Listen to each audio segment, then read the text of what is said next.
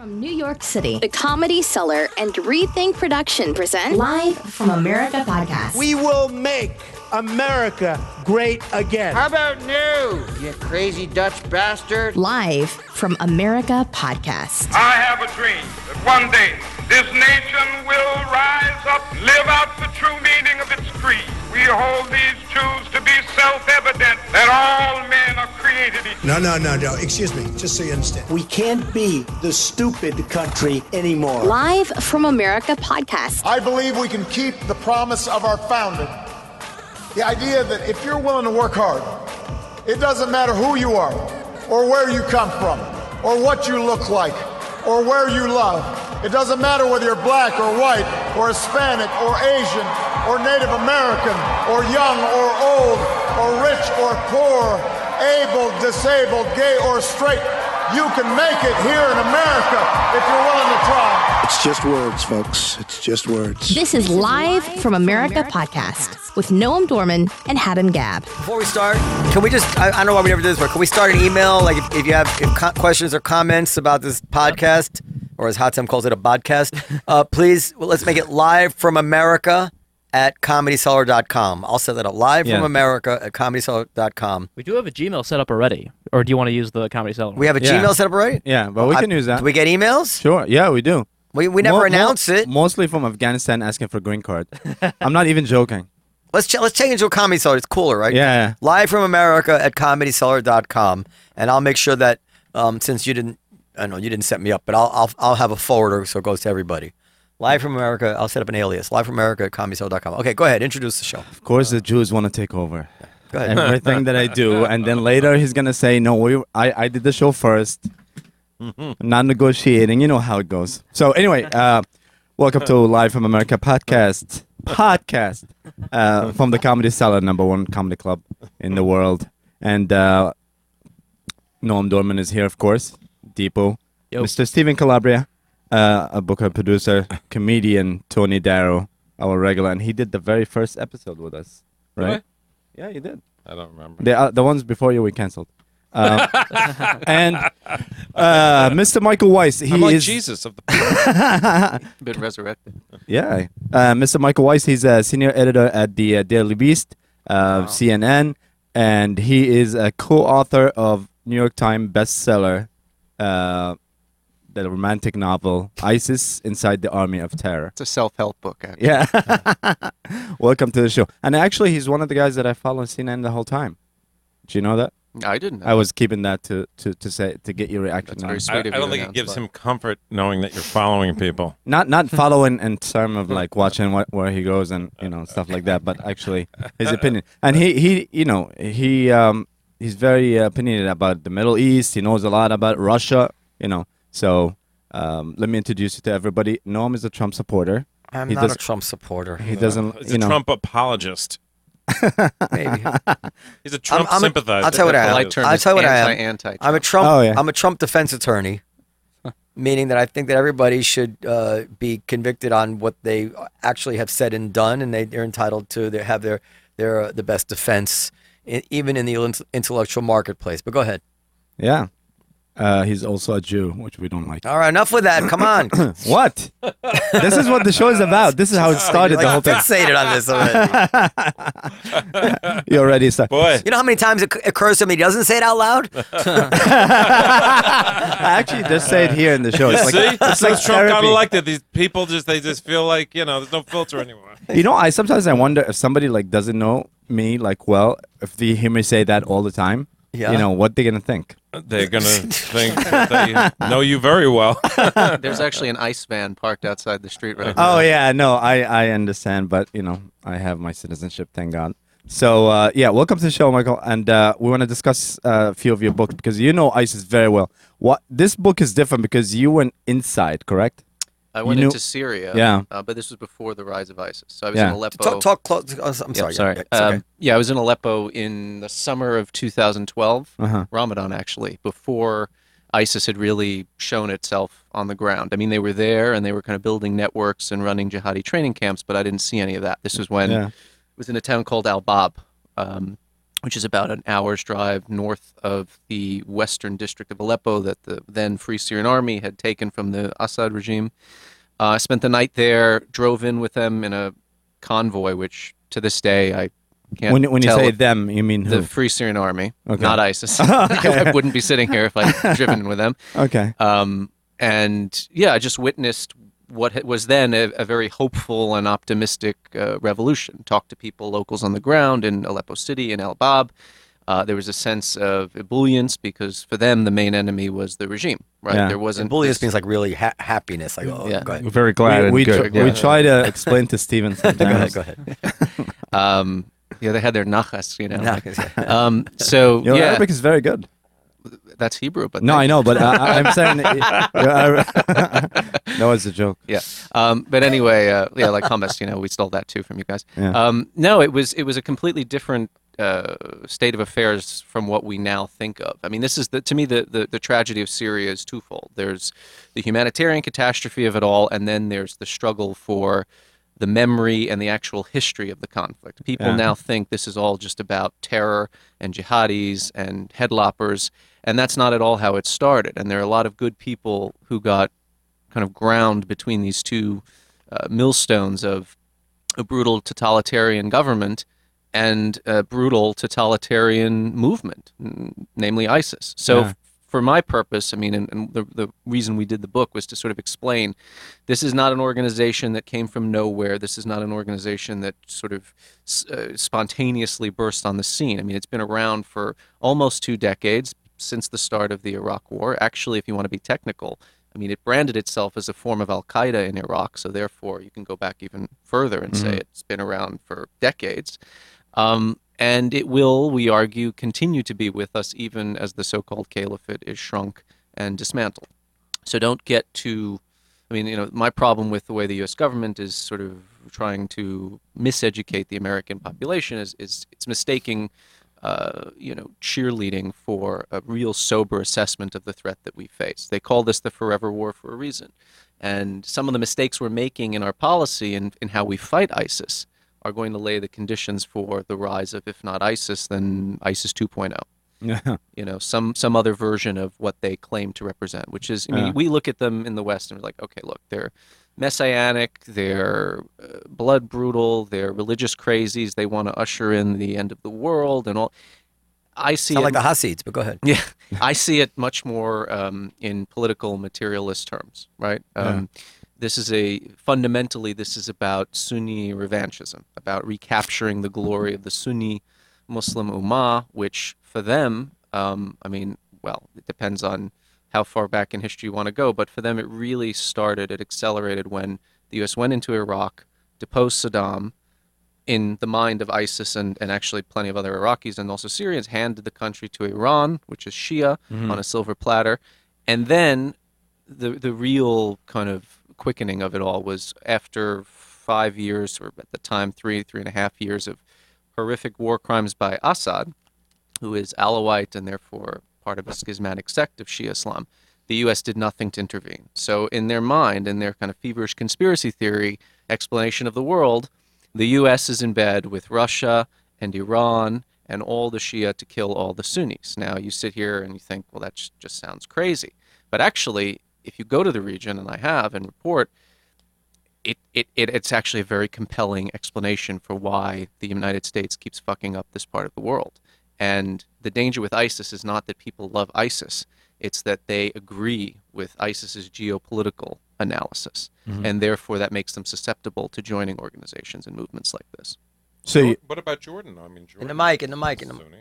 Oh, sorry. What about Jordan? I mean, the United States hasn't made any, you know, we probably have the best relationship with any country in the Middle East that we have with Jordan. But for ISIS, you know, all of the Sunni majority or Sunni-led countries, including, by the way, Turkey, which is an Arab, these are all degraded, defunct, apostate regimes. They do not embody the true path and the true version of Islam. So for them, I mean, remember, they burnt the Jordanian pilot alive in a cage. And their rationale for doing it, and everybody was fixated on the violent pornography of seeing this guy go up in flames. But if you watch the entire video, after, or actually before that event, there's this whole prologue which shows and again, I just want to emphasize, I'm not trying to justify what they do. I'm trying to explain how they sell it to their constituency. There's this whole prologue which shows that this guy was part of this dastardly coalition made up of the Zionist and imperialist American West, the Iranian Rafida, which they use as a bigoted term to describe all Shia, and the Tawgit, or what they would refer to as the excessive or essentially corrupted Arab regimes, which do not really, represent the true Islam. And they show this guy and his other fellow Arab pilots dropping bombs on women and children. Now, that's propaganda, of course, but for them, it's an eye for an eye form of justice. So they go after Sunni Muslims first and foremost. You either bend the knee to them and submit to their will, or join wholeheartedly their ranks, or you die. And only then do they turn their ire on Western targets or on other countries in the region. I mean, that's why the sort of... And that's different than Al-Qaeda, right? Well, Al-Qaeda, the chief difference between the two organizations, and again, ISIS was a branch of Al-Qaeda as of 2004, when the founder of what was then known as Al-Qaeda in Iraq, Abu Musab al-Zarqawi, pledged allegiance to bin Laden. But there was always a moral and intellectual argument, believe it or not, which made Al-Qaeda seem like the kittenish jihadist movement.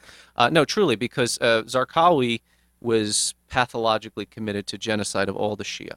Yeah. He wanted to foment this sectarian civil war in the region with Sunnis who outnumber Shia worldwide, just basically destroying all Shia Islam. And bin Laden and some of the intellectual architects of Al-Qaeda thought that this was sheer madness. The real enemy was the far enemy, namely the United States, the West, and then its allies, and of course Israel. And so there was always this kind of friction. Yeah. But Zarqawi, his movement as of 2006 was financially bigger and more successful than global Al-Qaeda. Clearly on the battlefield, even though it sustained many losses. I mean, Mosul, Fallujah, these are cities that have changed hands between ISIS and a U.S.-backed Iraqi government multiple times, going back further than 2014 when we went to war again. They have been really the sort of at the vanguard of global jihad. And now we see this being played out in the streets of Paris and Brussels and Barcelona. Yeah. And so they're competing with Al-Qaeda as the kind of the cool jihad, the going. What a cheerful overview. Isn't Al-Qaeda like more? Al-Qaeda seems, aren't they like the corporate entity now? Yeah, they're sort of the grandfather. Straight, Tony, talking like. Sorry. No, I mean, because aren't we pretty much fighting alongside Al-Qaeda in Yemen now? Aren't we sort of on the I mean, we're fighting same side? No, I mean the forces. The websites you read, but yeah. Forces we're fighting alongside in Yemen, which is essentially a Saudi-led war that we're enabling and militarily and logistically supporting. They're fighting Al-Qaeda, but they're also primarily they're targeted the Houthi rebels, which are backed by Iran. But aren't Al-Qaeda fighting alongside Saudi? Yes, but also they're fighting the government that the Saudis are backing. But so in essence, we're and we're backing the Saudis. Are you referring to that article that Nicholas Kristof wrote in the Times, where he had all those faces of all the people dying? I don't read Nicholas. No, go ahead. I'll look I will not. I don't. Yeah, look, I mean, there's a lot. The sort of your Tom Friedman breakdown of the Middle East, and you see a lot of this actually being circulated in policy spheres in Washington, so on, is, Saudi bad, Iran good, the Gulf Arab states are the source for all of our problems. 15 out of 19 hijackers on 9/11 came from Saudi Arabia. It's a very good book I'm reading now, actually, called The Exile, which there's never been a book like this published to my mind. It's an inside perspective of Al-Qaeda in the months leading up to 9/11 and then the aftermath, after the World Trade Center was taken down, and then the invasion of Afghanistan and the crumbling of their sort of nation patron in the Taliban. And, one of the points the authors make is, look, first of all, there was a dispute within Al-Qaeda about the wisdom of doing this planes operation in the first place. Many thought it was complete madness. Bin Laden was sold by the architect of it, KSM, Khalid Sheikh Mohammed. Why did the 15 out of 19 hijackers come from Saudi Arabia? Because the U.S. has a relationship with Saudi Arabia, and therefore it was easier for them to get visas to come into the United States. So it doesn't necessarily mean that Saudi is behind all the evil and all the jihad that's happening in the Middle East. And look, I mean, I the didn't say Saudis. that, No, I know, but I mean, this are. is the thing. People say, well, Saudi is working with. there is absolutely no. You saw this in the Times? I can't see that. Go ahead. I didn't mean to interrupt, but this is about this is the photos U.S. and Saudi Arabia doesn't want you to see. It's all young Yemeni. Oh yeah, well, boys. The Saudis are committing war crimes, and we're and he's saying that we're complicit in it. We are complicit in it. Okay. I mean, I would argue we're complicit in the tragedy in Syria as well, because I mean, Well, no, kind of agree with that. I believe. Yeah, we're complicit in a lot of horrific things that are happening, not just in the Middle East, but all over the world. And Europe. I mean, I'd say more. I don't know anything about Saudi. I shouldn't say more so. In Syria, we were. I don't know what the word complicit means, but we twiddled our thumbs. We allowed it to happen. We did nothing. We talked. We also destabilized the country by invading Iraq. And millions. Right, but like Colin Powell said, you break it, you own it, and then we just went home and said, well, it was not our problem, which is they went into that's Iraq. Stunning to me. They thought it would have a domino effect across the Middle East. It did, but not the one they were going for. Yeah, but right. whatever. But this is. I don't mean to just totally change the subject, but my big problem with Obama was that it seemed to me that he felt that the moral responsibility of the United States kind of reset when he took office, and that whatever happened prior, he didn't have to worry about that because he wasn't in office when it happened. So that the United States of America goes in there, makes a mess, and rather than saying, "Listen, we made a mess. We can't now. We're responsible for minimizing and mitigating the damage of this mess." He's like, "No, I didn't make that mess. I was actually against it. So we're all going home." No. And then 450,000 dead Syrians. I don't agree with that at all. You don't have to agree with it, but every guest we've had from Syria has agreed with it. I'll tell you that. But go ahead, let the expert. Well, I think Obama had one overarching foreign policy objective, which was, in the near term, this Iranian nuclear accord, right? I mean, Ben Rhodes, his advisor for strategic communications on national security, or whatever the hell the title was, likened this to the Term 2 version of Obamacare. So this was going to be the signature achievement of this administration. But the rider in that agreement, as I would call it, was a kind of creeping rapprochement between the United States and Iran. Obama wanted to end 25 plus years of Cold War between the Islamic Republic and the United States. And in that, I think he was fundamentally naive, because it's true that, Iran is a very complicated and multifarious country, and there are people who are devoutly pro-Western and philo-American in many respects, and I would say in greater number than we would find in some of our so-called allies in other parts of the region. But the ascendant force in Iran now, and the one that's wreaking havoc all over the region, are decidedly not pro-American. They are decidedly anti-American. They actually domiciled the senior al-Qaeda leadership after the collapse of the Taliban. You can also read that in The Exile, by the way. And it's known as the Revolutionary Guard Corps of Iran, particularly the Quds Force, which is their foreign expeditionary arm. Just to be clear, so I understand, are they anti-American? Are they anti-Western? Or are they just anti-anybody who's not Islamic? What is it really? Because it seems more than anti-American, because they're blowing up Europe right and left. Well, blowing up Europe, you're referring to ISIS. Iran is a different kettle of fish. But, well, doesn't Iran equally support terrorists who turn their sights on Europe? In other words, is it America or is it the West? The Middle East is it's sort of Wonderland in the Alice in Wonderland sense. There's no such thing as permanent enemies, only ex-friends. So the IRGC at one point struck a sort of strategic relationship with al-Qaeda after they fled from Afghanistan and said, we'll host you here because we like what you're doing to the United States. And when Iraq looked like it was going down, meaning Bush was going to invade, they said, we're going to get you out of this country and you can all go to Iraq and kill American soldiers once they get there. In that sense, they're very cynical and bloody-minded and an enemy of the U.S. But as of now, Iran is using the declaration of the caliphate and using the war against ISIS primarily to pursue its own agenda in the region, which is the expansion of its empire. And they're doing this in a way that has been unprecedented since 1979 when Khomeini took power in Tehran. And you talk about Yemen, for instance. They're backing the Houthis in Yemen because they want Saudi Arabia to lose that country. They're sowing, I can't even call it unrest. They are responsible in the facilitation and financing and arming of various militia groups in Iraq, the so-called good guys that we have been on the side of, in some cases given close air support to in the fight against ISIS, which have committing all kinds of atrocities and war crimes comparable to what ISIS does to other Arabs and other Sunnis. So you just don't see this on the nightly news because they're not the enemy. Our agenda is set from the top. And this administration is a little more hawkish on Iran, but truly, there is not much daylight between what Obama was doing and what Trump was doing. In rhetoric, there is. Trump hates Iran. He wants to tear up the deal. He hasn't done that. And if you look at the dynamics in Iraq and Syria, it's just a continuation of the Obama policy. Now, I agree with you, though. Obama wanted to sort of reset everything. And his folly was not taking into account, look, for better or for worse, the last 8 years under Bush happened. We did go into Iraq. That's my point. And you can't just pack up and leave and say, right, you're a sovereign democratic nation now, you sort out your problems. That was... That's what everybody within his administration told him not to. He gave a speech in which he said exactly that when Nouri al-Maliki came to Washington, D.C. But remember, he did try to leave... He wanted to leave troops there, which I thought would have been a mistake. But he wanted to leave troops there, but the Iraqi parliament voted it down. Tony, he had a status of forces agreement. He had to take those troops out. This is related to my... look, you have to understand... Sure. This is my related to my Trump defense thing. Right. Panetta, in his book, said... He was his defense secretary, right? Right. He said Obama did it as a pretext. He knew he would get rejected. He never wanted the status forces agreement.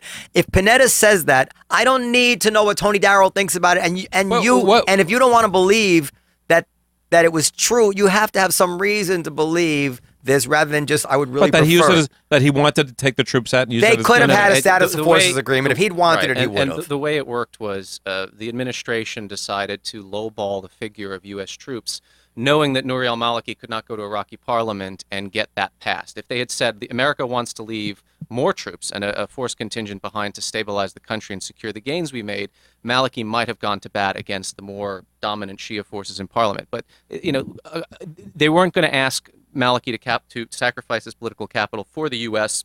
on the basis of 3,500 or 5,000 troops. So it was a calculation made by the administration. But worse than that, I would argue, forget about the military disengagement. There was fundamentally a political stupidity in America. We essentially helped Maliki steal an election he lost. He didn't win the election. He did not win the election. Yeah. And by rights, according to the Iraqi constitution, which, by the way, we helped them write, the winning party had first crack at forming a government. Now, it's true, one could argue, Arakia, the coalition that won the election, might not have assembled a governing coalition and might not have actually come to power. But they had the chance to do that, and Joe Biden and other advisors in the administration said, no, we're backing Maliki, and that's that. And that was folly. Maliki was an repressive thug, also corrupt. He's stolen billions of dollars from the Iraqi people, was enthralled to Iran, and ended up waging anti-Sunni pogroms, which created the conditions for the return of ISIS. Remember, the very people in Iraq who partnered with the U.S., not because they love us and not because they wanted occupation, but because they saw al-Qaeda in Iraq as a worse enemy than us, were the ones who welcomed ISIS back in 6 years later because they said, where were the Americans? We sacrificed everything. We jeopardized our lives and our integrity to partner with this occupation force. And they just packed up and left. And then they put this Saddam light in charge of the country. So there's a very real social, political grievance that drives it. That's why I say, when I look at ISIS, I'm not seeing the marketing. I'm not seeing the, 72 virgins and the apocalypse in Dabiq. I'm seeing a very cunning and savvy political calculation. And by the way, and this is why I'm skeptical of where this war is going, you can drive them out of cities, you can drive them out of villages, you can push them back into the desert badlands of Al-Anbar, and they're still there, and they're waiting for when the conditions are right for their return. And they will be. Why? Because, fine, in Baghdad now you have a better prime minister than you had before, but you also, as the unintended consequence of this war, have more Iranian hegemony and oversight all of these militias, such that there's even an internal Shia debate between Muqtada al-Sadr and the Iranian stooges running the other militias. And in Syria, you still have Assad, and you have now every Western country, every Arab country who was for Assad's ouster saying, we have to deal with him. He's here to stay. That's not a demon that you're going to get rid of or that's going to go away and suddenly behave like an angel. But these are the problems we're going to face. How do you get such smart guests? He knows everything. We hang out together all the time. Let me just read it. So Tony says, this is Panetta. Before you say that, I just want to, just one quick thing, because this is my role in this show. ISIS, they're not believers, correct? Let me tell you, look, all the followers are not, they don't really know. It's true that it's almost a cliche that of all the young recruits that have come, especially from the West and even from other Arab countries, you will always find a great number of them who show up and they can't recite one hadith, one surah from the Quran. They don't know. They know fuck all. Yeah. And ISIS, the first order of business when you join is to have religious indoctrination, even if you are a true believing pious Muslim. Whatever you've learned as a Muslim is false. Yeah. It comes from these corrupted and apostate regimes in the Arab world. Therefore, they have to teach you the true Islam. And they're making it up as they go along. Yeah. Where they can't find clerics to endorse their behavior, whether it's burning other Muslims alive or throwing people off rooftops, they create their own clerisy, which justifies it. That's my problem. One of the problems, and that's why there's a lot of incidents in Europe and stuff like that, because most of the followers are not really true believers or anything. They just follow the ideology of like, they killed us, we'll kill them. Well, yeah, I mean, the radicalization phenomenon, I can write with a crayon the biography. Whenever there's a terror attack, I mean, it's always, okay, this guy was in a gang, or he was committing petty crimes, wherever the hell he was from. He probably did time in jail. He probably was doing drugs and drinking, trying to lay Western girls and not being very successful. I can hear you, right? Describing Hatem. Tony said, okay, I can hear you. I was reading from Hatem's Wikipedia page. Well, in my defense, they tell you the same thing. So rude. Can't wait till I walk out of the room. Can I just read it, because I actually took the trouble to live from rural New Hampshire. Even though we've left the subject, but anyway, this is Panetta says. Yeah. To my frustration, the White House coordinated the negotiations but never really led them. Officials there seemed content to endorse the agreement if state and defense could reach one, but without the president's advocacy, Obama. Okay, was but not interested. here's what I say, and you could correct me. I mean, when you look at the invasion of Iraq, really, I mean, I was against it. Don't get me wrong, I'm not an apologist or anything.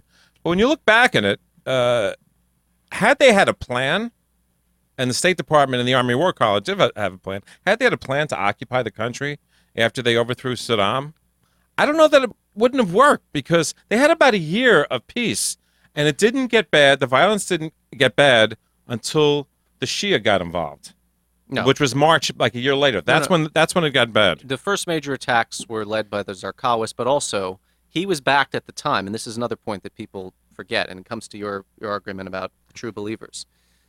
When it looked likely that the U.S. was going to go into Iraq, Osama bin Laden issued this communique in which he said, for the first time, it is okay for the Mujahideen, the Islamic holy warriors, to partner with what he called the socialist infidels in bleeding and defeating the great Crusader Zionist conspiracy of the United States. What he meant by that was Al-Qaeda should link up with the Saddamists, who are now put out of a job by the United States, to wreak havoc on the U.S. occupation. That is exactly what happened.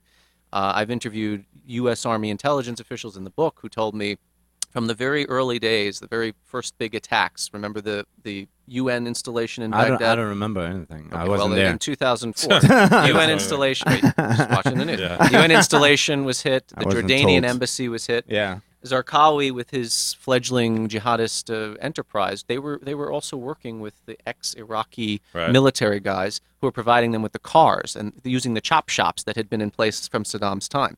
The two biggest mistakes, and you can't, I mean, I don't, insofar as I do history for this book, I don't try to traffic in counterfactual and say, well, if we did this, then, but I would argue in hindsight, the two biggest mistakes the U.S. committed after the one of going in the first place was de-Baathification and the disbandment of the army, at least the way these things were done. Because people who were employed and were, to some extent, at least by Saddamist Iraqi definition, professional at their job and can do things like patrol checkpoints and guard the borders, suddenly we're told, go push a kebab cart and make a living, supporting your wife and 3 kids and also your 7 mistresses. In Fifth Avenue. Yeah. Right. And that was the biggest strategic What's mistake. the second one? De-Baathification, which was based on denazification. And getting rid of the military. Get rid of it. But intertwined, essentially. You've just come to a question. Paul Bremer. No, you've come to a question which is overlooked all the time. Sometimes I'm embarrassed to bring it up, but it really is, I still think, worth people like Tony thinking about. So are you saying then, if you agree with what he just said, does that mean that the Iraq War was a mistake, or does it mean that the execution of the Iraq War was bungled? Well, which war? Well, it could be both. No, the invasion of Iraq, because it is a difference. In other words, if you're saying these are the mistakes that were made, and if we had made we'll it. never know. No, but I'm saying if he's right that those are the mistakes that we made. Those are the two big. Those are two big mistakes. If we hadn't made those mistakes, would you then say, and it actually worked out better, would you still think that it, in other words, are you saying it was a mistake to go into Iraq, or are you saying we screwed it up? I'm saying both, actually. But maybe. Because they're very, well, if it's a mistake, then it doesn't matter if we screwed it up, you know. Well, you know what? Not really. If we had done it, even if it was a bad idea, had we done it correctly and properly. Because I've always wondered, and this is, I think, where Christopher Hitchens might have, it's like, we do have an issue in the Middle East, and it does come from the fact that there is no freedom, that there is that culture, there's no democracies. Like if there ever is a solution to this problem, it will most likely come in places where people are living more freely. So it seems to me the intention of wanting to go in there, it wasn't for the oil or whatever. The intention of wanting to go in there and transform the Middle East, and I guess we bought into these theories that Iraq was the best candidate for it, whatever that was not the ideology of an evil group of people in the White House. That, to me, was the ideology of some people who were saying, listen, this is a real problem. We just had 9/11. How are we going to change the Middle East? Well, maybe if we could. Well, but it was a problem with arrogance and. No, there was arrogance, and so it went in there, and then they screwed it up.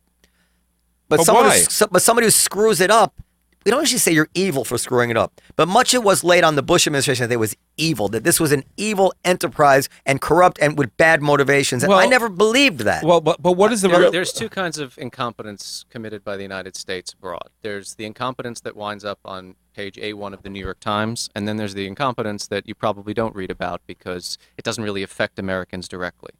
After 9/11, there was a legitimate argument to be had.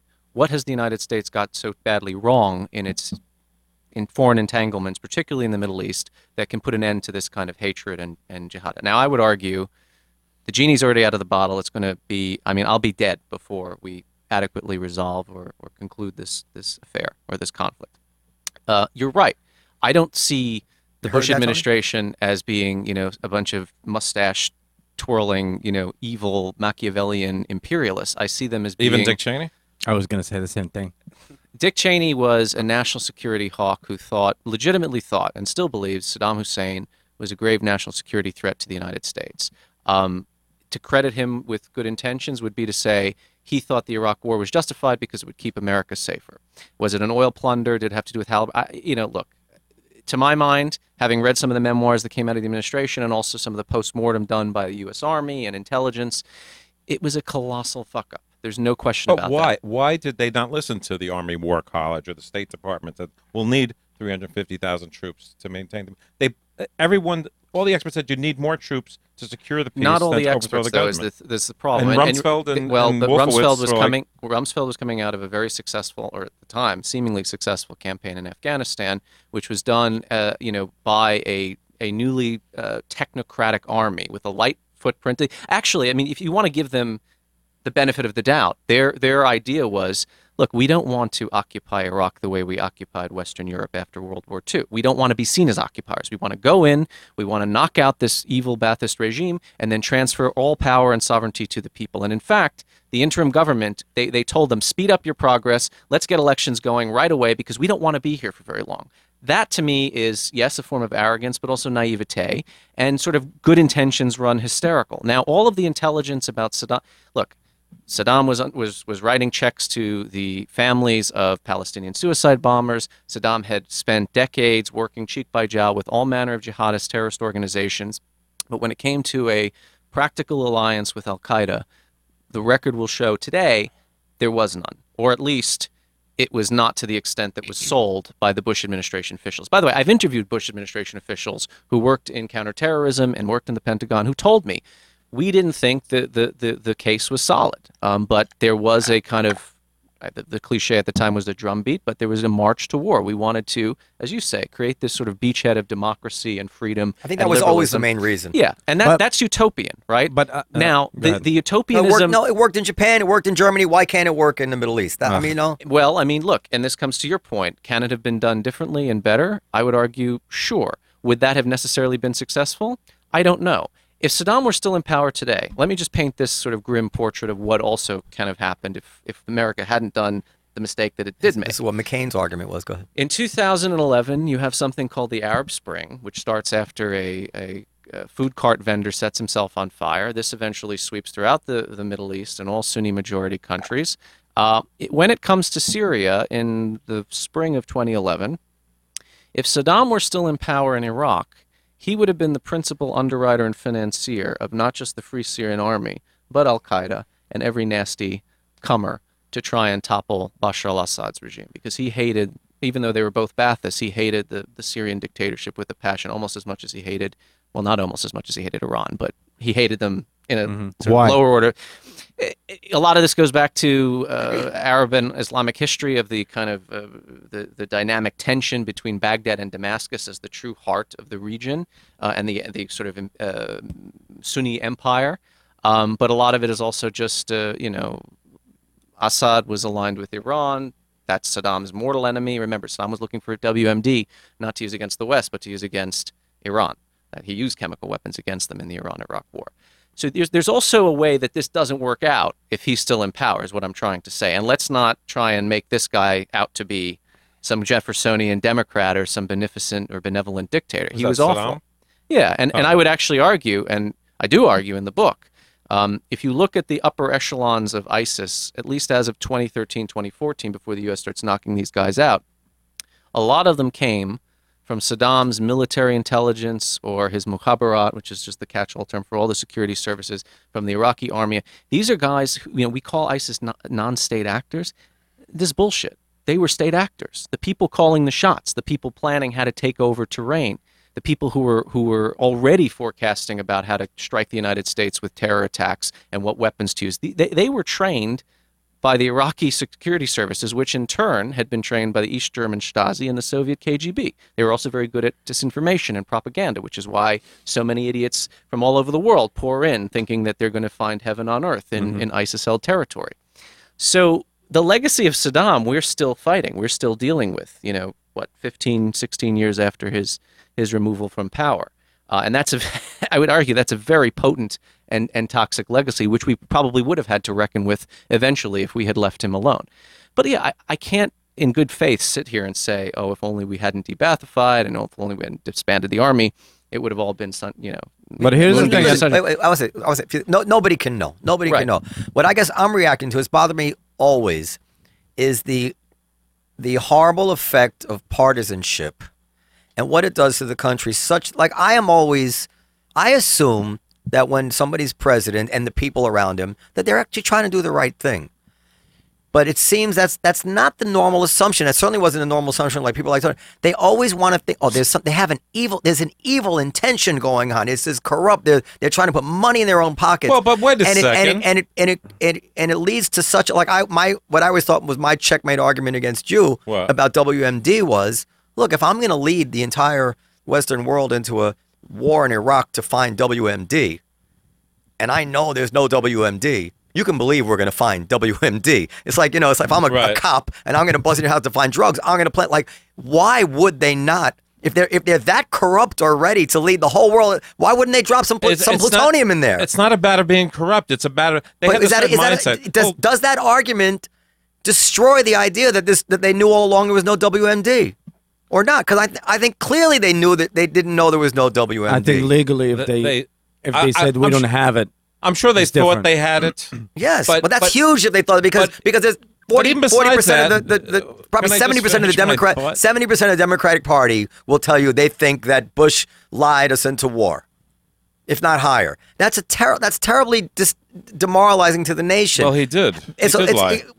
It's a lot different than Bush fucked us up into war. Do you think if Lincoln had to account for all the debacles militarily during the Civil War, people would say, you made a mess of this, it's war. Shit goes bad. You had a certain regime that came in with Bush. What was the name of the neocons? Center for New American Century, whatever the fuck that they all signed, right? They were all. But you're making my Elliot point. Abrams, it all of them. Also personal. They had such a certain antipathy. They had a certain mindset going in. I think if Bill Clinton had been president during whatever happened, he might just as well have taken us into the very same war, and everything would be reversed, and Republicans would be talking how it was wrong. Yeah, and it's also just the plans for toppling Saddam were moldering on the shelf for years and years and years before we actually went in and toppled him, right? And without 9/11, this would not have happened. Right. The United States was absolutely petrified of another terror attack, and even more so of a dirty bomb scenario or of state actors aligning themselves with Al-Qaeda. We're still petrified. We're still petrified of it. And look, I mean, Bush ran, remember, in 2000, he was the anti-nation building president. He did not want to get involved in, he was like Trump in that respect. He's like, let the world rot. I'm just care about building up infrastructure, education, and making America so great easy again. to say when you're not the guy in charge. Yeah, and then things changed. And I mean, there was Cheney, Wolfowitz, but there was also Condoleezza Rice, who was not exactly an Iraq war hawk and actually recalibrated the administration into a more realist posture in term 2 when she became Secretary of State. There was Colin Powell, who gave a presentation for the UN he didn't believe a word of because he was working.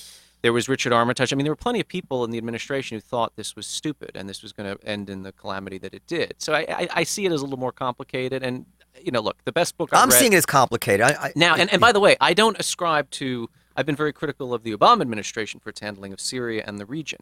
Do I think Barack Obama is evil or yes? No, I just think he's being misguided and he's being utopian in his own way. He thought it was going to work out. He thought it was going to work out. And I do think that some of the people around him didn't give much thought and pay much attention to it and thought, well, look, as long as we're in power, so long as we're unspooling the Bush legacy, we'll have political support, we'll be popular, and that'll be that. And then it'll be on the next guy to figure out our mistakes. But that again, the overarching theme of the foreign policy of Obama was, I want to bring Iran in from the cold. I think there will. He said this in 3 interviews, 2 of which I can remember offhand. One was with Jeff Goldberg at The Atlantic. The other was with David Remnick in The New Yorker. He said, wouldn't it be wonderful if this deal with Iran led to some kind of reconciliation or rapprochement whereby we could create an equilibrium in the region. The Saudis and the Iranians would lie down like lambs and lions and all would be well. Yeah, nice work if you can get it. Unfortunately, it ignores, not hundreds of years of Middle Eastern history. It just ignores the last 25, right? And the cultural and political dynamics on the ground today that are being propounded by Khomeiniist regimes and by, corrupt Arab regimes. And it was a utopian conceit. He doesn't get blamed for it, though, because he's Barack Obama. No, and also because U.S. soldiers didn't die the way they did under Bush, right? If it was on page 1 of the New York Times every day that Americans were bleeding for this foreign policy. I think it's more than that. I think you'll probably agree with me. It is that. But if it was 450,000 dead Syrians when Obama wasn't president, I think you'd be seeing a lot more support for the dead Syrians. I think like only Nixon can go to China, and only Hillary could probably go to fight Syria. Well, the perfect sort of or precedent for that would be under Clinton. There was the Rwanda genocide. Yeah. From which grew one journalist called Samantha Power, who wrote a book, A Problem from Hell, and said the United States was an accomplice to genocide, or at the very least a sort of morally compromised passive observer of it. And then she goes to work for Barack Obama and stays with him till the bitter end, sort of clutching her pearls and wringing her hands at the UN about Syria. All the while, Assad is dropping chemical weapons. And then we cut a deal with Russia, and we declare victory and say it was a diplomatic achievement, not a shot fired, and he's decommissioned all of his sarin gas and VX, which turned out to be false. He still has it, and he just dropped it again on them a few months ago, as the UN recently concluded. So again, but it was... anytime you sell diplomacy, peace in our time over war or intervention, even if you fuck it up, even if you get it wrong, you're not going to be blamed for it as much as if you go to war and that becomes a fuck up, because that's American lives at stake. And this carries through. Like I thought the main I'd forgotten this actually, but I remember saying at the time, the main reason I wanted Hillary to win the election was that I felt that only a Democrat can fight the war on terror. That like when there's tough choices to be made, if Trump has to make, they're going to blast him. If any kind of surveillance drone, would Trump be able to kill thousands of people with drone strikes with the impunity that Barack Obama was able to? Never. So I want the person with the most latitude, who's not a pacifist like Bernie Sanders or something, to be able to make those decisions. That was my take on it. But I have 2 more questions for you. How much of this is tribalism because in the back of my mind, I always think, and this comes to what I was talking about before we started the show about Peter Beinart actually made me rethink some of my things about the Arab-Israeli conflict. But one thing I can't get past is that when I see such tribalism throughout the Arabic and Persian world, I guess, it's not Muslim, because not Indonesia, Malaysia, right? I think that's probably where most of the Muslims are, right? I wouldn't say most of the Muslims, but they've got their own problems now. But it's like the most populated Muslim country I know is Indonesia. Yeah. Anyway, Malaysia. But the what's going on in the Middle East for as long as I can remember is just tribal brutality, dressed up as this organization, that organization. But in the end, and what are the odds that this tribalism? You talked before about the susceptibility of these people to the propaganda of ISIS. What are the odds that the one tribe they're actually going to now live peacefully with and nicely with are the Jews?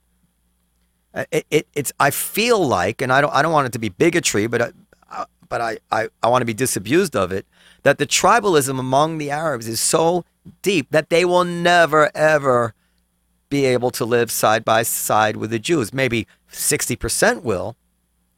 But a critical mass will always be there to just make it impossible to bring death and destruction back on their own people, because the Israelis will find it intolerable, and I think that's why it just can't ever work out. That's what I'm afraid of. Well, Jared will fix it. Well, that's ridiculous. But why is Israel so right wing? I don't think Israel's so right wing because they don't want peace. I think Israel's so right wing because so many people there saw Barak and they saw Olmert go and they saw just go actually totally backfire and wind up with more dead of their children. And like, enough of this. Let's stop being naive. Let's build a wall. Let's be right wing. Well, wait. When a peaceful Palestinian movement emerges, I think you'll drastically see a change in the Israeli mentality. But I think right now they're just once burned, twice. But there's also war crime from that side as well. Once bitten, twice shy. Twice shy, yeah. What's that? There's also.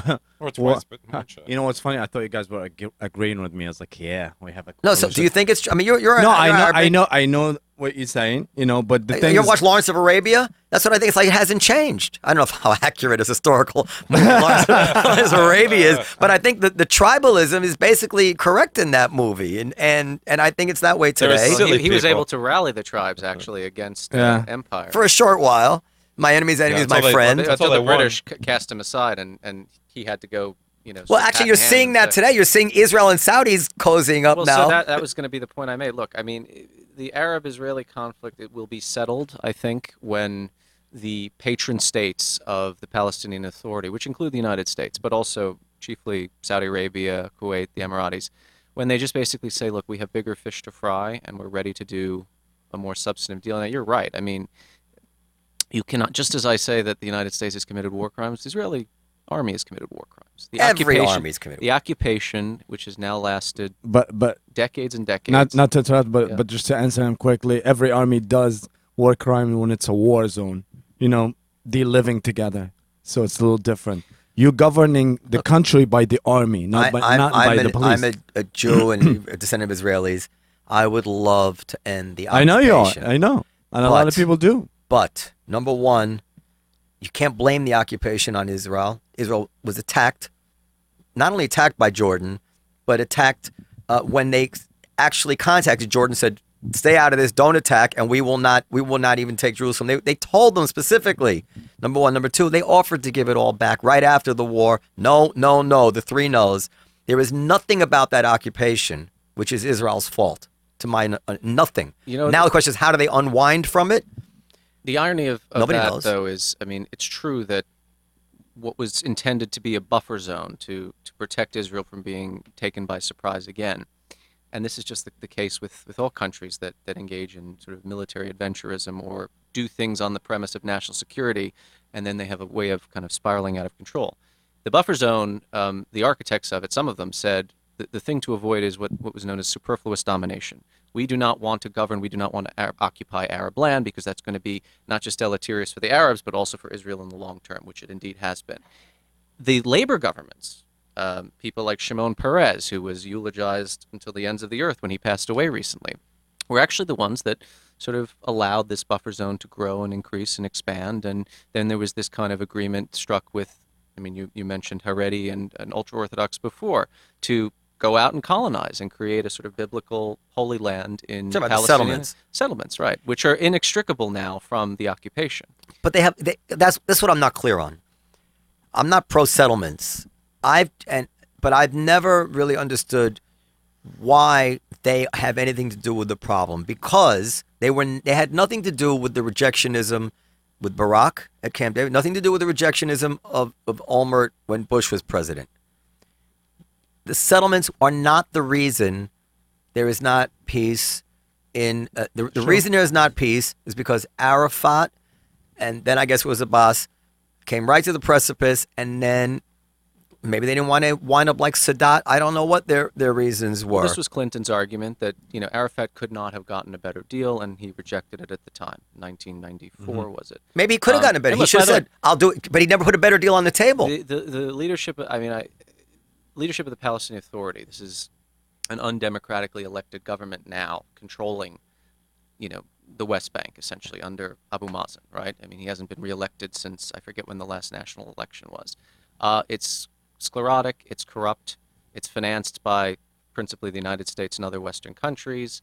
A lot of the people there have become oligarchs. And the good people in the Palestinian political firmament, such as Salam Fayyad, who was prime minister for a time, who actually said, look, we don't like the occupation. We certainly don't like settlements. We should boycott any economy coming out of the settlements. But the real issue for us is state building internally. We have bricks and mortar agenda here. Let's build institutions and infrastructure and invite Western companies in so that we'll create a kind of Dubai in the West Bank, and that'll almost be independence, de facto. And then we'll go to Israel, and at the time it was Netanyahu as well, who called for almost exactly this. He wanted what he called economic peace with the Palestinians before a military political peace. Fayyad was meeting him on his own ground, and Bibi was like, well, this guy is no better than the others, and, his call for a settlement boycott is tantamount to economic terrorism, yada, yada, yada. I don't think at this point, look, I believe in a two-state solution, although at this point I can't even honestly say I can foresee one in my own lifetime. I think the ship for that may have passed. Now, the alternatives are permanent occupation, which I don't think anybody wants to see, or what is now gaining ground in certain quarters is the binational solution, which is essentially merge the two populations together. And that's never going to happen. I think, you talk about utopianism, that's certainly... I don't think... So, but look, the tragedy for the Palestinians at the moment... Didn't work in Lebanon. It's not going to work in Israel. The tragedy for the Palestinians at the moment is... How would you handle elections? They're no longer a priority for most of the world, including most of the Arab countries. Yeah. And as you alluded to earlier, yes, there is a kind of creeping... but are they a priority for themselves? Meaning, if they really would want peace with Israel and say, listen, we've had enough of this, no nonviolence. We want to start with what you offered us the thing, and these are the changes we want. We're not going to ask for the crazy right of return, which is obviously just like a Trojan horse. And we promise you, not another Arab or Israeli die. And let the Palestinian leader come talk at the Knesset like Sadat. You would see the Israeli public, if they believed it. And I've told this story many times. My father was kind of a right-wing Israeli. And he was initially very skeptical of the whole Sadat thing. And I remember very vividly when Sadat came and spoke to the Knesset in my bedroom on 280 Riverside Drive, and my father started crying. Because it dawned on him, this is real. And then you saw him move quickly to the left. Because the Israelis don't want, you have these crazy Orthodox, but the rest of them, they're Western. Israelis. Right. They don't want to send their fucking kids to die in the army anymore over the West Bank. This is what is so ridiculous. Why would any Israeli, we know Israelis, want to continue to send their kids to die to defend a plot of land? And these are not religious people that they're never going to live in, there's no benefit to them except that it might be keeping them safe. I don't think anybody wants to send their kids to die. No, as opposed to, forgive me, Palestinians? a lot of the Palestinians who would rather die than have the fucking Jews in Israel. But they won't send older kids, some of them. No. So No, and that's serious. the fundamental thing of like I don't I hope I'm not being ethnocentric or whatever the word is, but that is really the way I see it. I don't know now, of course, it's exacerbated by the fact that Israel has a terrible political system, at least terrible for the situation that in, where you have small little crazies that have undue influence, and we can only speculate what Netanyahu's policies would be if he had an American-style chief executive where he didn't have to answer to the small parties. I suspect it would be more accommodating, but I don't know that. Actually, I'm going on what Dershowitz said, who claims he's had conversations with him. Populations change over time. And yeah, I mean, has there been a kind of coarsening or calcification of the Israeli society? And after 2 intifadas, the first was fought with rocks, the second with Semtech bombs, blowing up discos and pizza parlors and buses. Absolutely. Has there been a rightward lurch in that country? Yes. Has there been a rightward lurch almost everywhere on the planet, including in our own country? Yes. Again, look, I don't have a and like I say, I haven't studied the Israel-Palestine issue since I started getting involved in the Syrian conflict, but I cannot. It hasn't changed. It hasn't changed. Yeah. Exactly. But back then I was a little more. It was all settled. Back then I was a little more optimistic because I was seeing. And it's true. I mean, they did not have a huge political constituency and a sort of grassroots or groundswell kind of movement behind them. But in people like Fayyad, you had pragmatists who everybody could do business with. I mean, the Americans loved him. The Israelis actually trusted him with the money, and he was the only political leader that did. He was prime minister, so it wasn't like a low-hanging portfolio. And if I were in Barack Obama's shoes, rather than premise a peace deal on a moratorium on settlement expansion, and I believe the settlements are illegal, and I think that they're part of the problem. But just based on the sort of horse trading nature of the conflict, I would have said, this is going to be our guy. We're going to make him untouchable. And he is going to be the Rudy Giuliani of Ramallah. He is going to clean up the streets. He is going to invite corporations in to build infrastructure and invest and give people jobs and make people...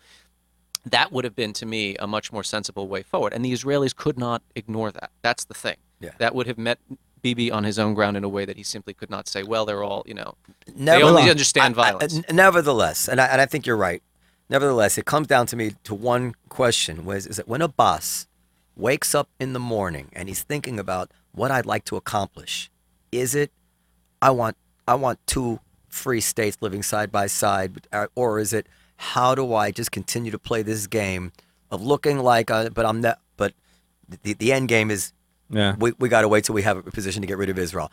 Is he, in his own mind, is he really honestly working towards a 2-state solution? No. I'm afraid, you say no. I'm afraid he's not. And if he's not, then all this talk of blaming the Israelis is misplaced. Yeah.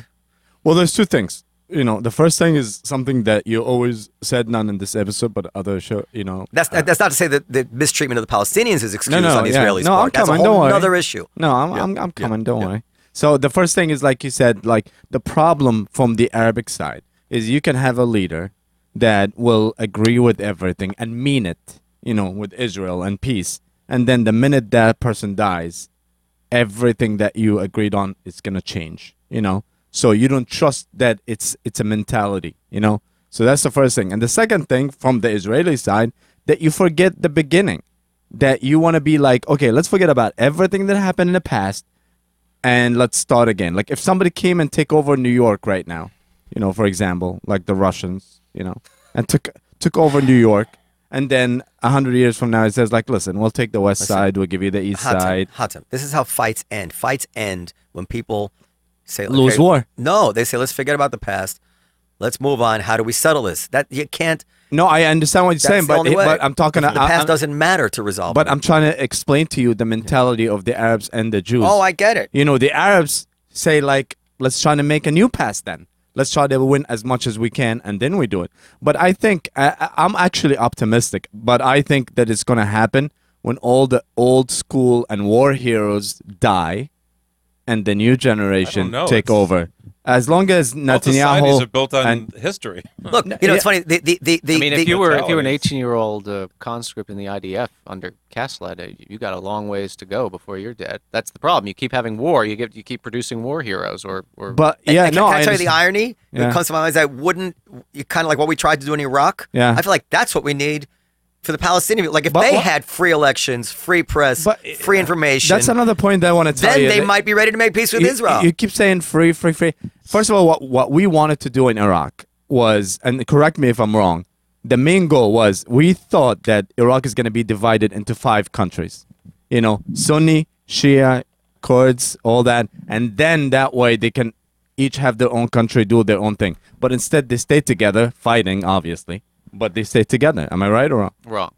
They didn't want. In fact, it was the opposite. The Americans did Debo, not take want that part to off, see. Biden wanted a partition. Yeah, they want. No, but he wasn't in power at that point. No, so later on. Les Gelby wrote an essay calling for the tripartite. No, partition. I think they did. They did want it too. No, they spared no expense to try and keep Iraq a unified, cohesive state from Iraqi Kurdistan, which is in a sense its own country. Thing, yeah. I mean, it's an autonomous zone protected by U.S. power going back to the 90s. Are they Muslims, the Kurds? Yes, but well, actually, another myth of the Middle East is they're always seen as secular. Actually, a lot of people who joined ISIS were Kurds, but that's another story. Anyway, no, and in fact, right now you have this call for Kurdish or Iraqi Kurdish independence, which the U.S. and Iran and Turkey and every other country is fanatically against because they don't want to see Iraqi Kurdistan break away. No, they don't want to see the Turks. Right. Well, actually, yeah, but what's weird is the Turkish relationship with Erbil, which has changed since we went to war in Iraq. Also another story. But no, America has always said we want to keep the nation states as conceived after the First World War intact. They say that about Syria, even though that ship has sailed and that will never be a cohesive country ever again. And whenever you had any kind of attempt at balkanization or you had these competing nationalisms, America tried to tamp it down. But again, I don't see how Iraq might still maintain the same borders under international law, but what we are going to see on the ashes of ISIS and Iraqi Kurdish independence is only the start. A land grab. Yeah. I mean, the first thing the Peshmerga did when they booted ISIS out of areas in north of the Green Line, they made a play for Kirkuk to take it militarily. Why? For them, that's their Jerusalem, but also it's got a lot of oil. Yeah. And we're going to see that repeat itself. I mean, the Shia militias are doing the same thing under the supervision of Iran. Sunnis who are disenfranchised and dispossessed are going to eventually wake up and say, okay, now that Daesh is defeated, where's our share of the pie? And if the political situation does not improve, and Iraq remains one of the worst cases of corruption in the world, and they don't have the resources to rebuild cities like Ramadi and Fallujah, again, it's the revenge of history. Yeah. We're out of time, but very quickly, you're also a Russia expert? I'm not an expert on anything. I'm a journalist, so I investigate things that interest me, and I write stories. You're into Russia? I'm into Russia. Okay. I have a great question about Russia. Too, go ahead. I'm sorry, guys. I don't want to keep him too long, but go ahead. He's not going anywhere. So one of the interviews that I really like when you talk about sanction, you said the best way is not to sanction the country, but to sanction the people.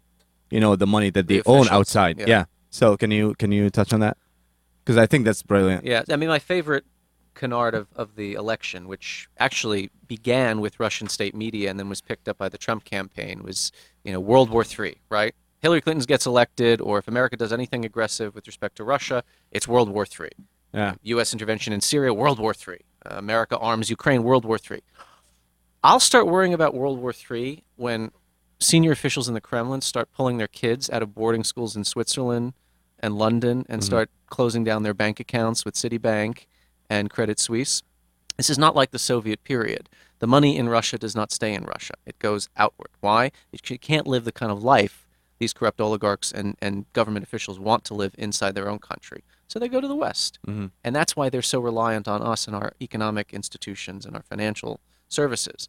So yes, the way to hit them where it hurts is not sanctioning companies or even necessarily state oil and gas enterprises, but going after the personal fortunes of the people at the top and also the personal fortune of Vladimir Putin. The reason, and there's a very compelling argument made in a new chapter of a very good book called Red Web, which is the history of Russian cyber warfare, was written at a time when this wasn't going to be as hot of a topic as it is now. But the new chapter talks about the Trump-Russia scandal from the Russian side. Yeah. And one of the arguments that the authors make is that after the Panama Papers were released, which didn't show Putin's personal wealth per se, but people around him, like one of his closest friends, Sergei Roldugin, who's a concert cellist, who is an on-paper billionaire, which I don't think he can become. He's a very good cellist. Yeah. So essentially, he's a bag man for Putin's money. I give you a job or I keep you protected, and you hold a couple of $100 million. And play the cello. And play the cello. Which, by the way, he did in Palmyra when the Russians helped the Syrian regime retake Palmyra. It was Roldugin who was conducting, I think, or playing the cello. Whatever. Okay. Anyway, you can sneak more money in a cello than Putin saw the Panama Papers as a CIA State Department orchestrated conspiracy against Russia to go after his personal fortune.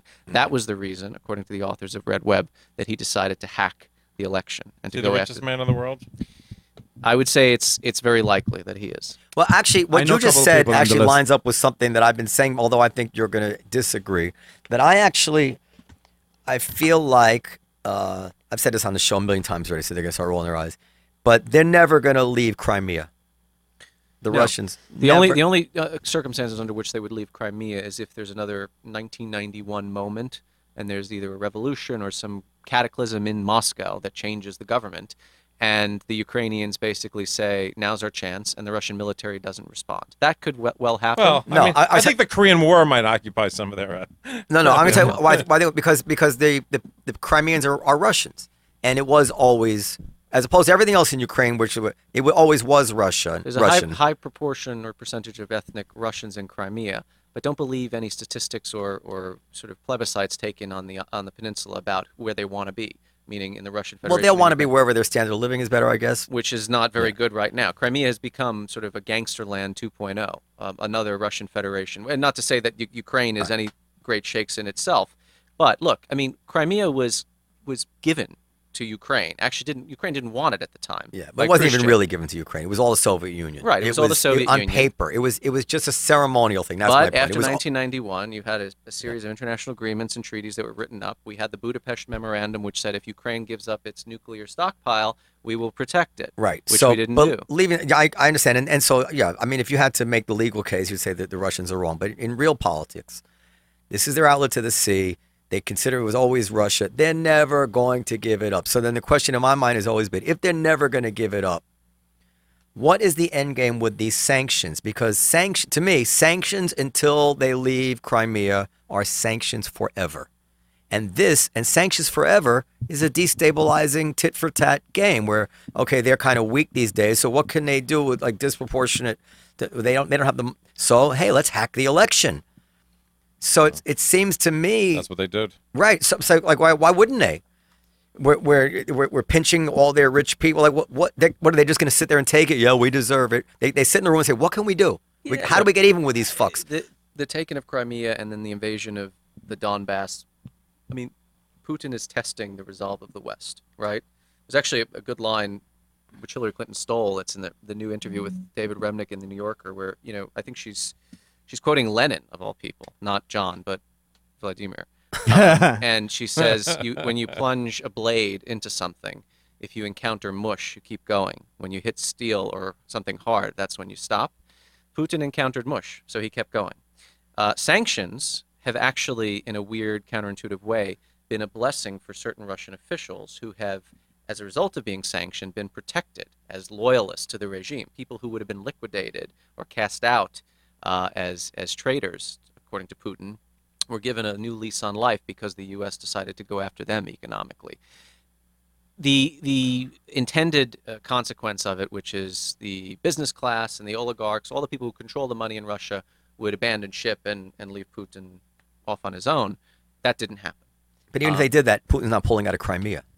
They're not leaving Crimea. Putin is not pulling out of Crimea. Yeah. But again, at some point, Putin will die. A lot of people Nobody's pulling out of Crimea. A lot of people said that the collapse of the Soviet Union and the rise of independent nation states in the former Warsaw Pact Soviet sphere was impossible in 1960. And look what happened 31 years later. So I would not say, you never say never on this. You can hope for a lightning strike, but there's no... No, you can just say history is unpredictable and we don't know what's going to happen. But this is in their fundamental interest, and wouldn't the best idea for the world would be some sort of like Kennedy deal with the missiles in Turkey, whatever, to say, okay, we're going to lower the sanctions.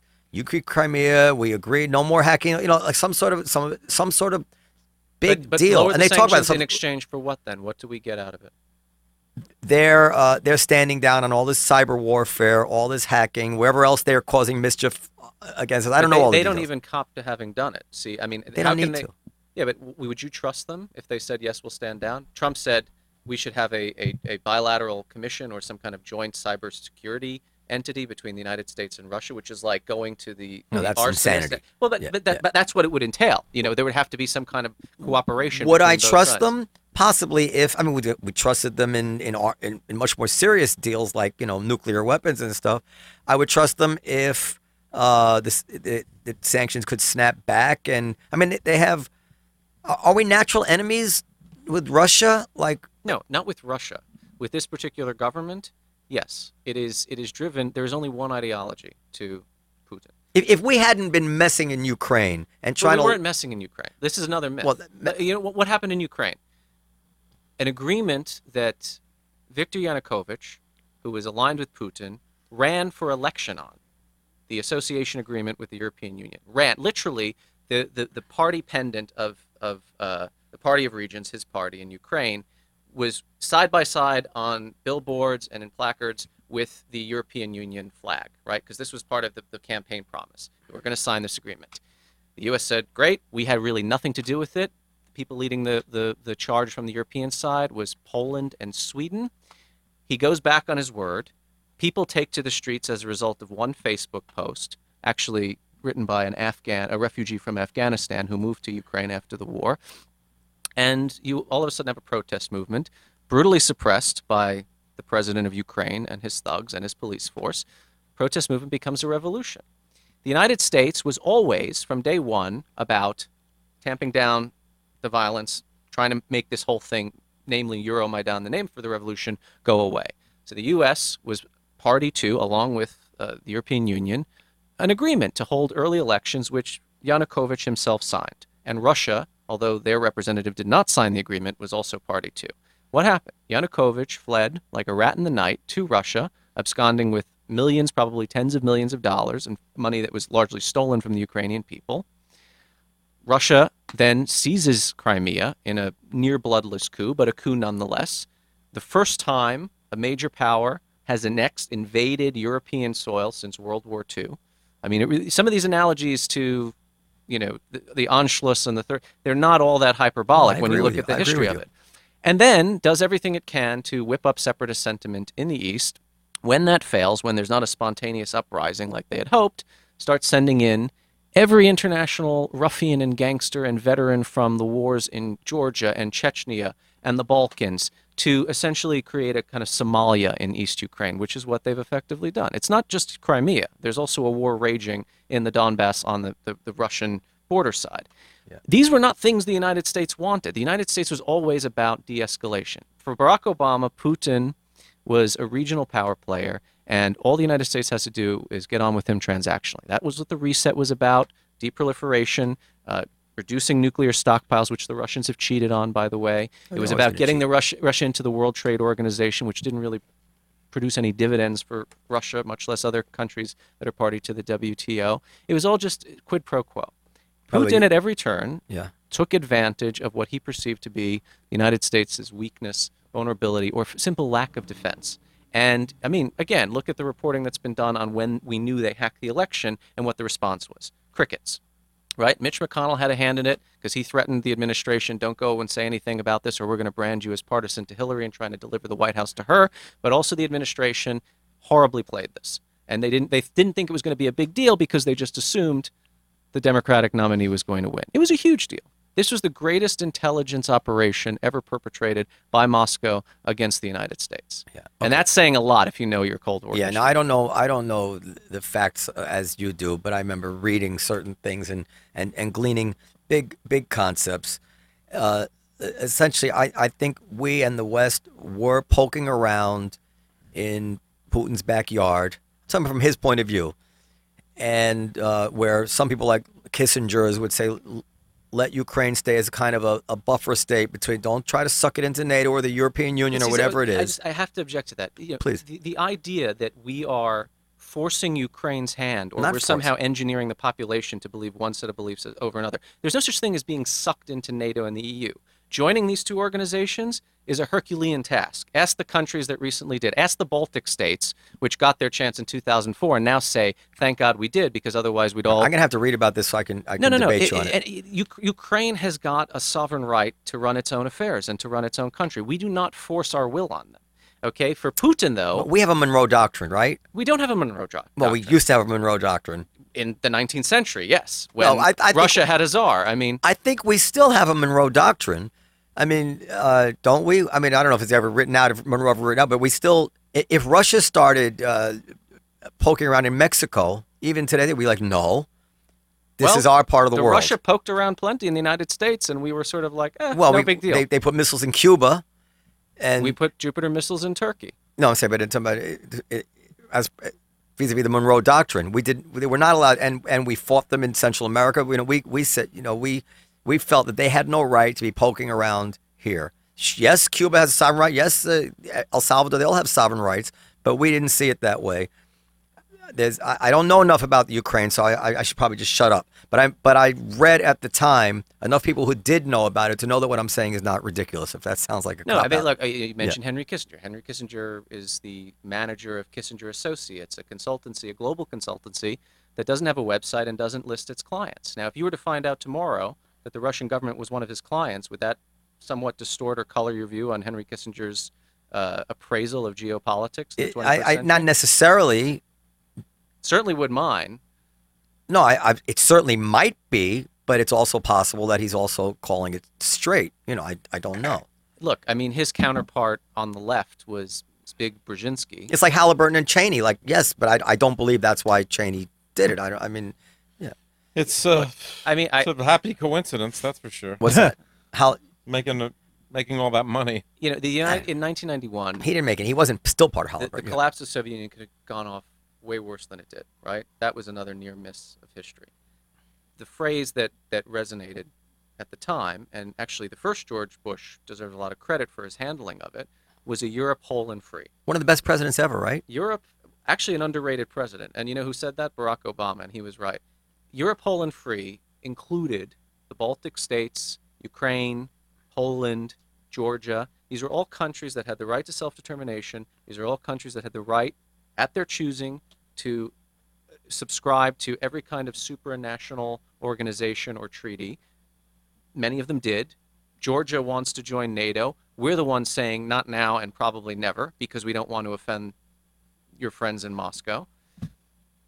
This idea that America is this colossus bestriding the world and imposing our will on other nations.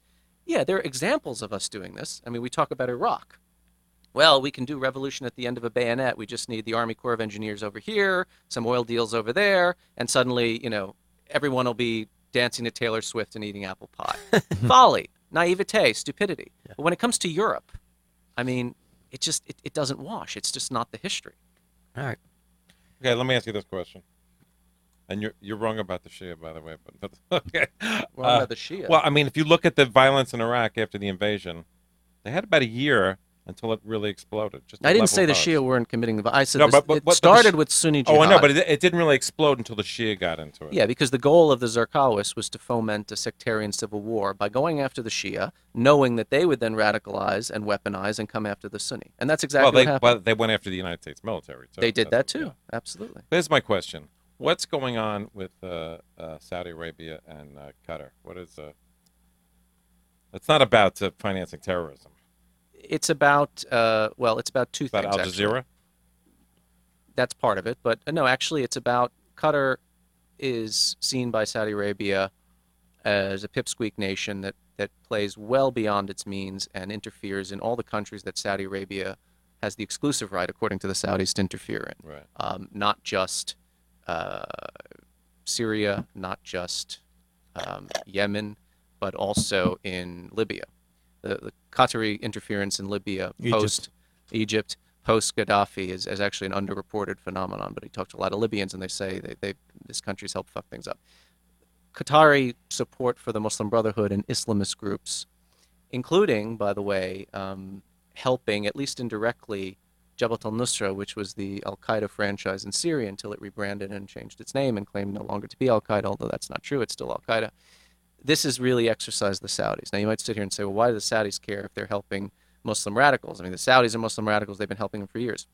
Yes, but it's actually true that after 9/11, there was a recalibration, at least within the senior ranks of the Saudi royal family, to put an end to this, because they realized that they had nearly cooked their own goose with the United States, and they actually did start cracking down. In fact, they have just started rounding up clerics in Saudi Arabia that they claim are fomenting jihadism and Islamist ideology. So Saudi, I mean, if you look at the groups they support in Lebanon, the March 14 coalition, secular, pro-American. In Syria, despite what you're going to read on certain fringe websites and Twitter feeds, the main groups that they've been backing That's all he reads. Yeah, but the main groups they've been backing are, I wouldn't call them moderate in the sense, they're guilty of human rights abuses and war crimes, but I would call them more nationalistic than the groups that Qatar and even Turkey to some extent has been supporting.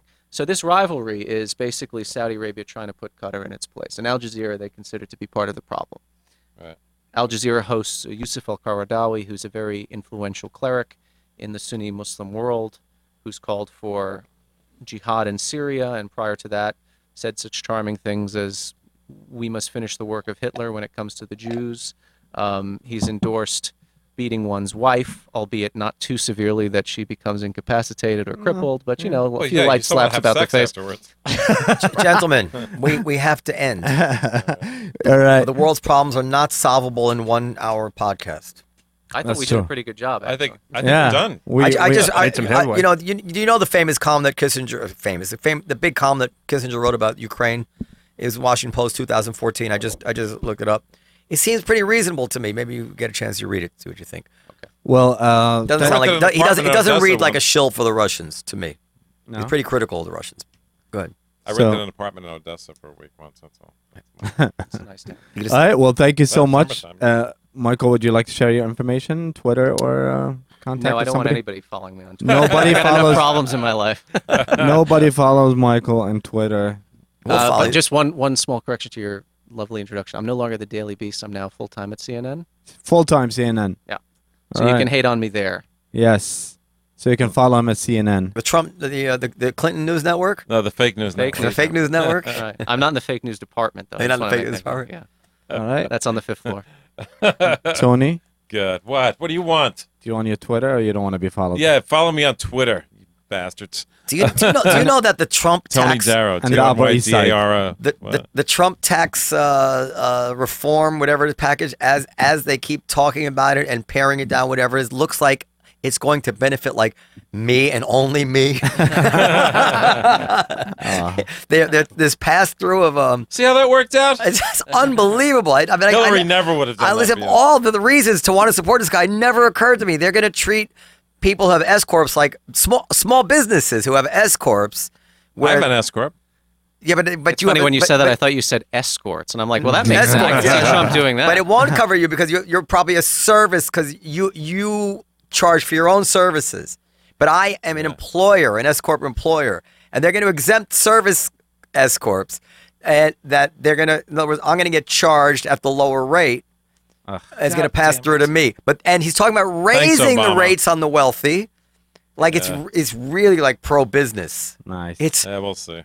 Awesome. No wonder why you defend him all the time. I just really got if it's just happening now, like in real time. I'm like, oh my god! It's like I never thought it would actually happen. It still has to get written and. I know. It's a long way off, but we can hope. Yeah, Stephen. Follow China Bria BRIA. I want to say it's a great thing every week to come and share my insights.